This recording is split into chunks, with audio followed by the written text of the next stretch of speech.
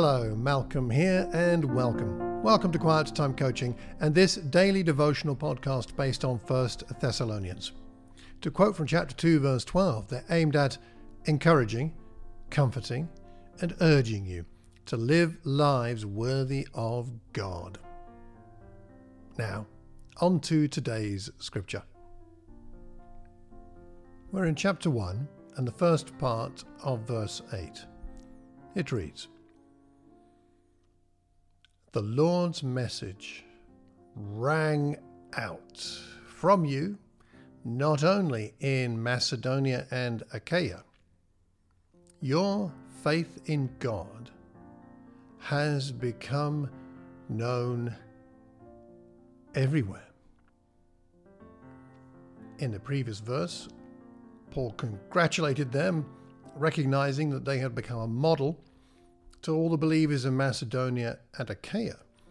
But he goes further, that message rang out not only in those regions, but everywhere.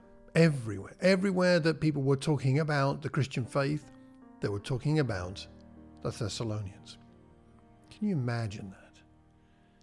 All through Asia Minor, the Middle East as we know it now, Jerusalem, Judea, Rome, other places where there would be churches that we don't even know about. They've heard of the Thessalonians. What an extraordinary idea. And it's because of the way that the message went out. It rang out. It didn't just move out. It didn't just make some progress, but it rang out. It's like a great peal of bells. I'm recording this just after New Year, and after New Year you get all the church bells ringing, or perhaps there's some other great event and all the bells are ringing. It's like that, or perhaps like a big peal of thunder, or perhaps like a trumpet call. This is what has happened. The Lord's message has rung out. And you know what that tells us? It tells us that they are not ashamed of their message.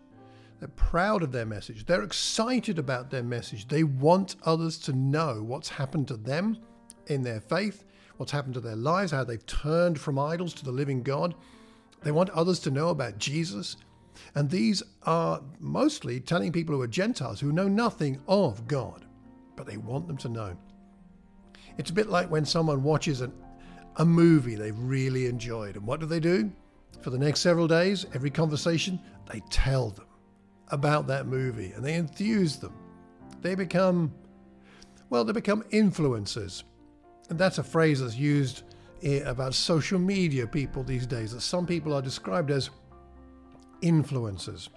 And whether that's good or bad is a debatable question.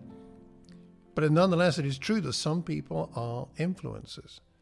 And you and I have the opportunity to be influencers, not to try to get someone to buy a particular brand of clothing or some obscure grain or vegetable that no one's ever heard of because it's supposed health benefits, but something far more important. You and I can be influencers of people hearing the Lord's message. What an extraordinary privilege. An extraordinary privilege that brings others great joy. This is what Paul is referencing here. They've received the message, remember, with the joy given by the Holy Spirit, despite the severe suffering.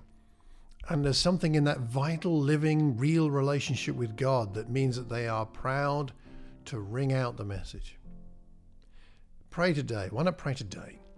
That God will give you the courage and the conviction and the joy to desire to spread this message, whether it's popular or not.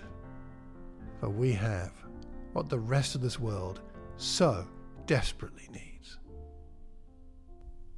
Thank you for listening today.